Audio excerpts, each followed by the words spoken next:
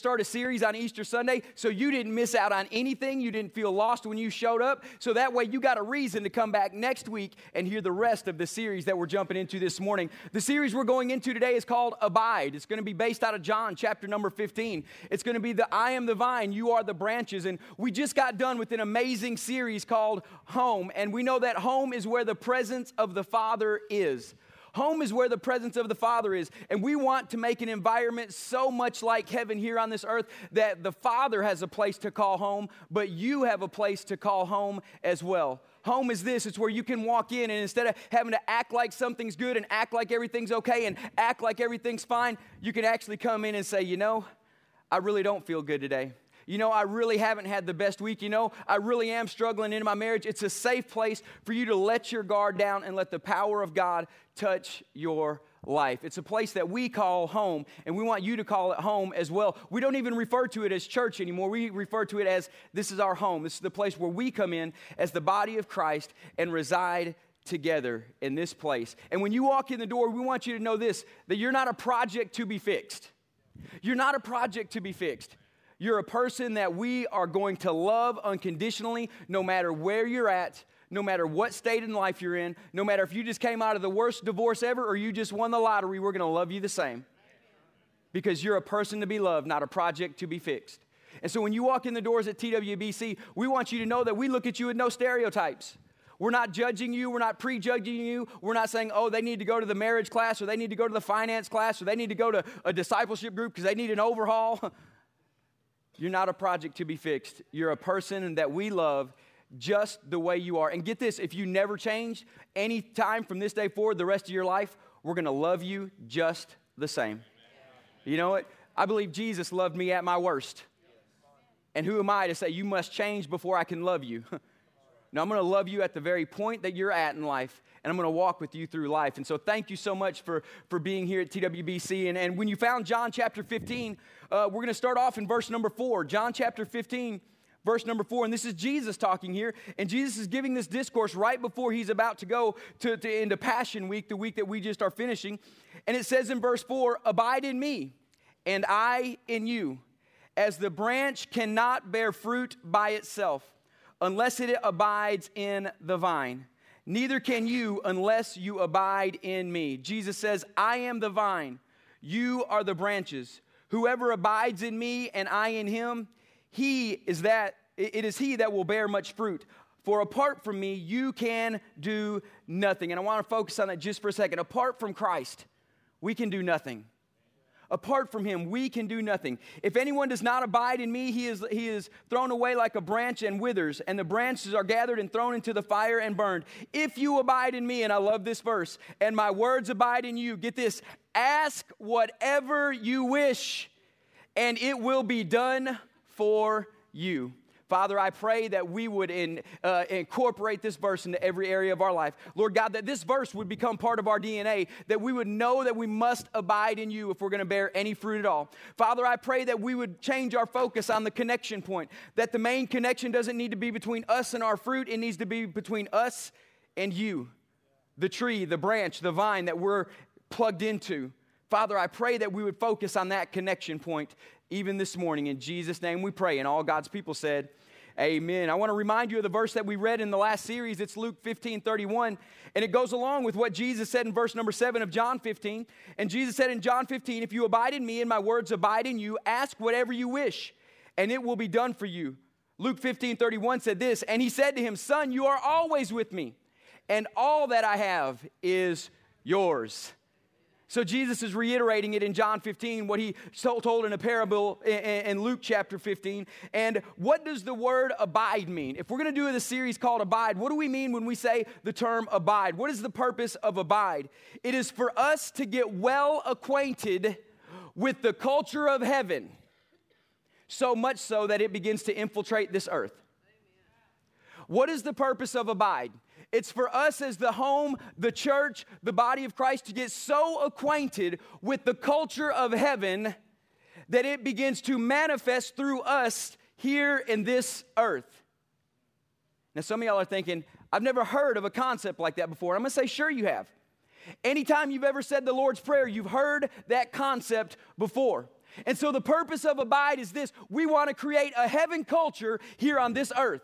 And it's not just a thought. It's not just a theology. In fact, we're going to learn today that us creating a heaven culture here on this earth is a mandate from Jesus Christ so that when He comes, He has a place to reside in us.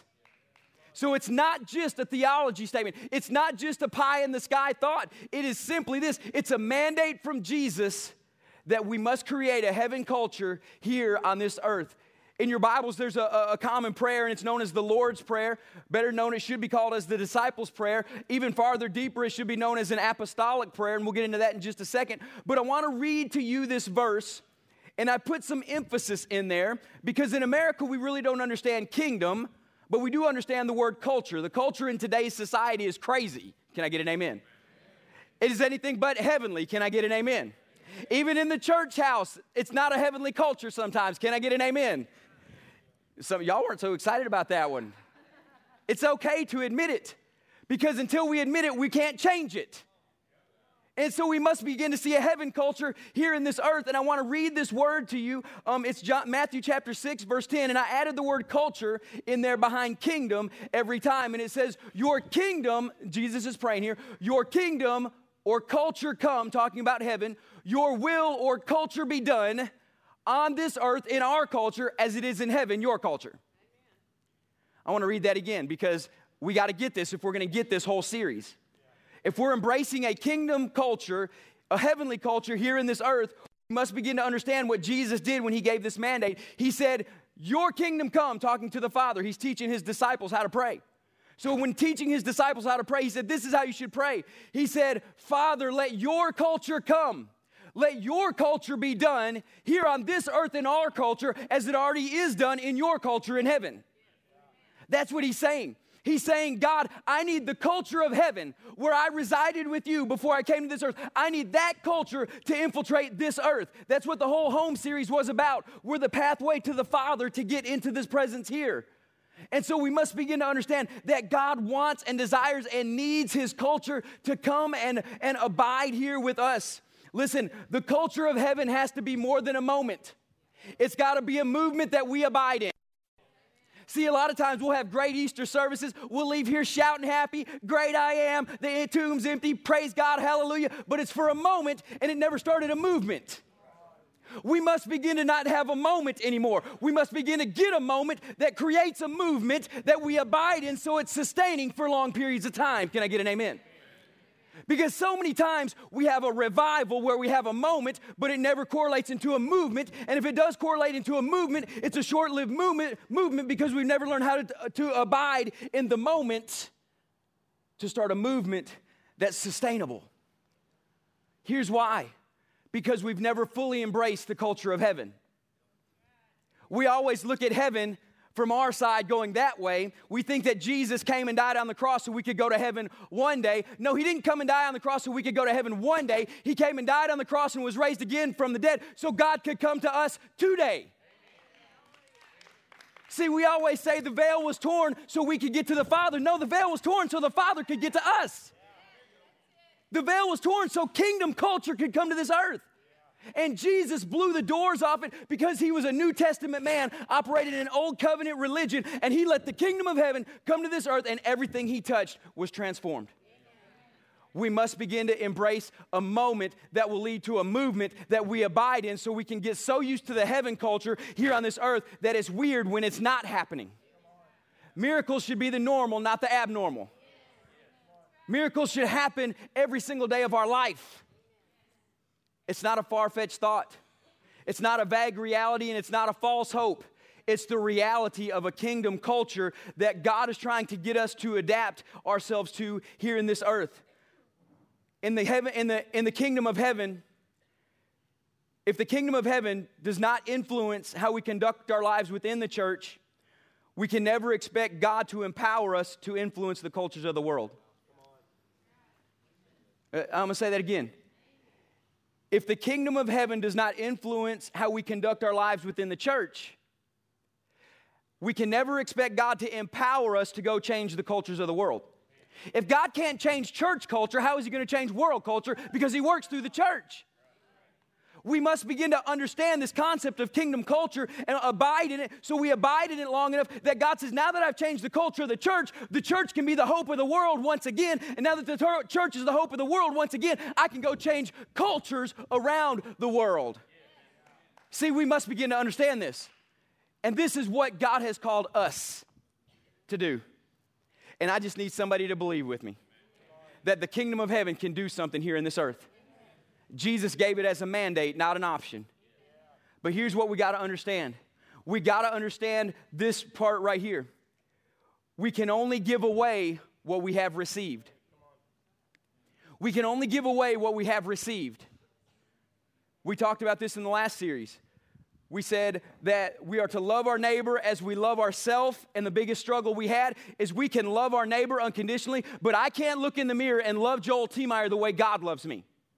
I haven't arrived there yet, because when I look in the mirror, I still see my sin. I still see my faults. I still see my shortcomings. I still see what's not possible in me. I still see my failures. I still see my ignorance. I still see all these things, so I don't love myself the way the Father loves me. I don't love myself that way yet, but I cannot give what I have not received. So if I'm going to give the love of the Father, I must first receive the love of the Father. I must receive it into my life. And here's the thing. We do not understand this love. We can talk about it, we can preach about it, we can celebrate it on Easter, but we still cannot comprehend the God of all creation sending His only Son to this earth to be beaten, to be whipped, to be betrayed by man, to be thrown in the gutters, to be spit on, to be hung on a rugged cross, to be stabbed with the spear for the birthing of a new day. I still can't comprehend that great love. I haven't fully arrived at it yet. Oh, but I'm running after it with all I got.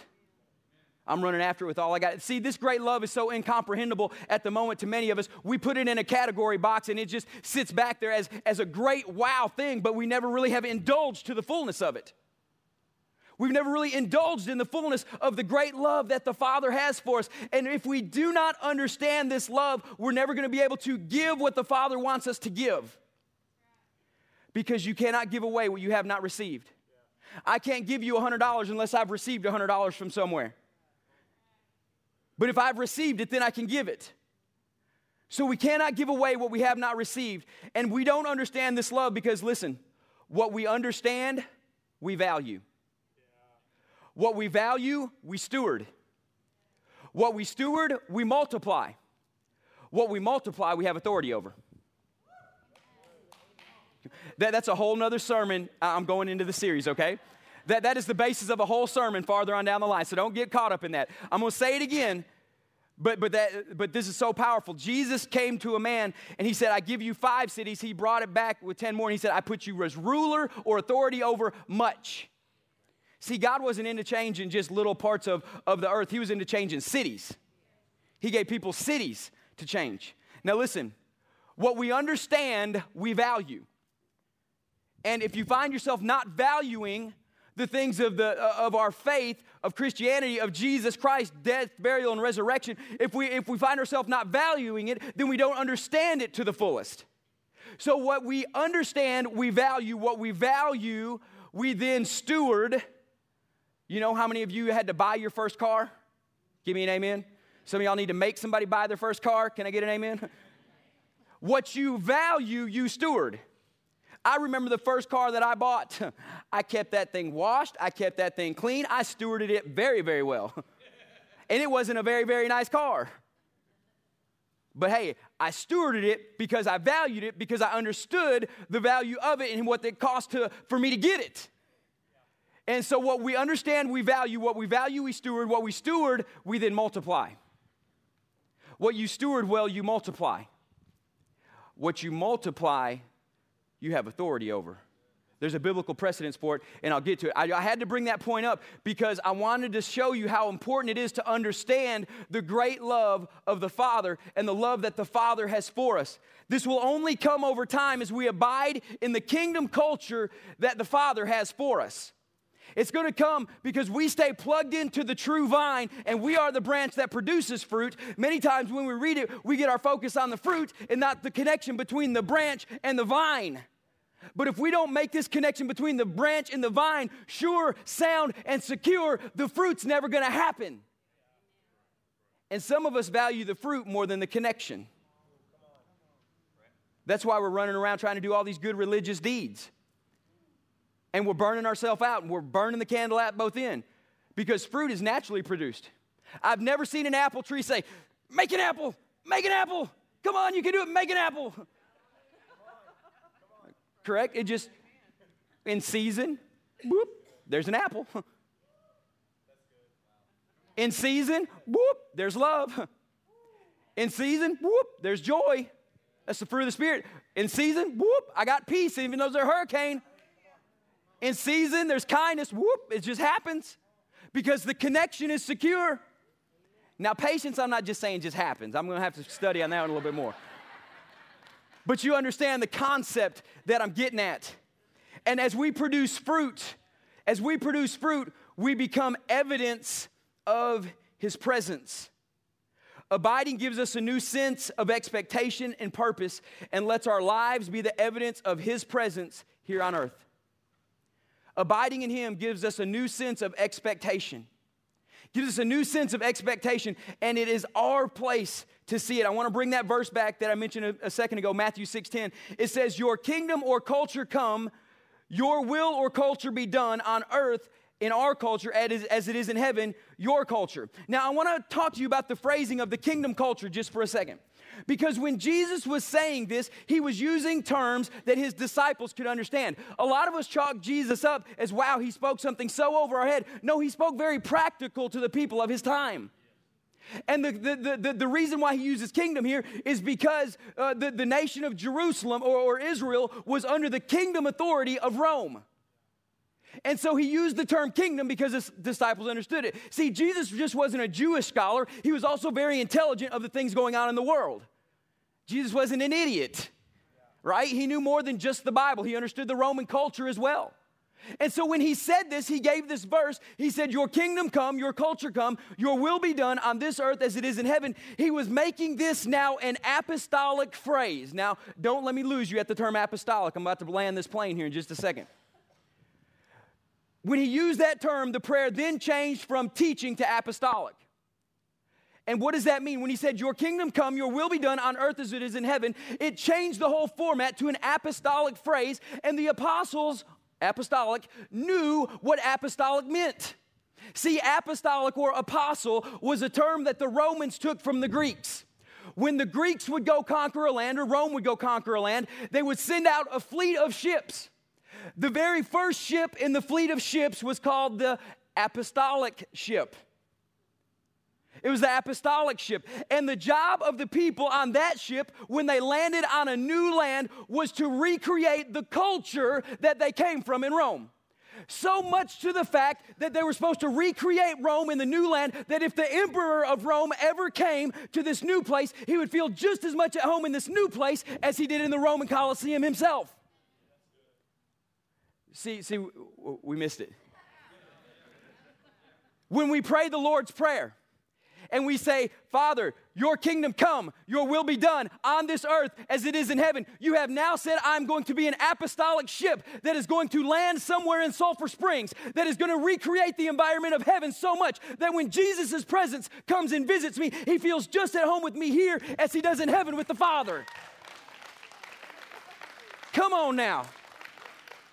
This is what Jesus died for.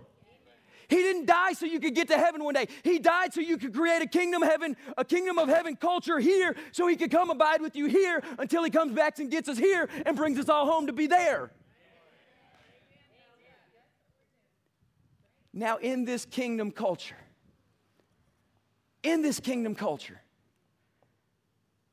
God sets captives free. He delivers those who are sick. Worship team, come on up. He delivers those who are sick. He sets free those who are oppressed. He begins to declare that it's a new day in your life. Some of you came to Easter Sunday morning worship service just because it's Easter Sunday morning worship service. You didn't realize you were walking into a heavenly culture. You didn't realize you were walking into a kingdom culture. You didn't realize that the kingdom of heaven is about to manifest right before your very eyes, and God's going to set those who are captives free. He's going to deliver those who are oppressed and depressed and unimpressed, and He's going to change your life, because heaven is not some far-fetched thought or theology. Heaven is a reality that Jesus said we are to call it here with us. And I'm telling you, we've had 24 hours of prayer and fasting for heavenly culture to come this morning. We've had people praying and interceding for the last week for heavenly culture to show up this morning. We've had people ready to pray with you and minister to you, so when you walked in bound, you leave free. When you came in sick, you leave healed. Every person Jesus touched, their life was transformed. Their life was transformed. And it was transformed in such an amazing way. And you know, the only question Jesus asks is this: when the Son of Man comes, will He find faith in the earth? Faith is the key for the kingdom culture to come. And listen, faith is simple. It's simply looking at Jesus and what He did on the cross and saying, I believe it's for me. It's for me to be more than born again. It's for me to be saved, healed, delivered, and set free. Set free. And you know, I'm not worried about changing the culture at Sulphur Springs, because when I change the culture of this church through the Spirit of God, when we change the culture of this church through the Spirit of God, when we, all of us, begin to change the culture of TWBC, of home, because the Spirit of God is here, there's nothing stopping us from changing Sulphur Springs. Your neighbor that's been sick and in a wheelchair for the past 10 years and can't find a way to church, you can go pray for them and they'll walk to church next week. I'm serious about this stuff. I'm serious about this. It's time to change cultures. And Jesus said this: when the Son of Man comes, will He find faith in the earth?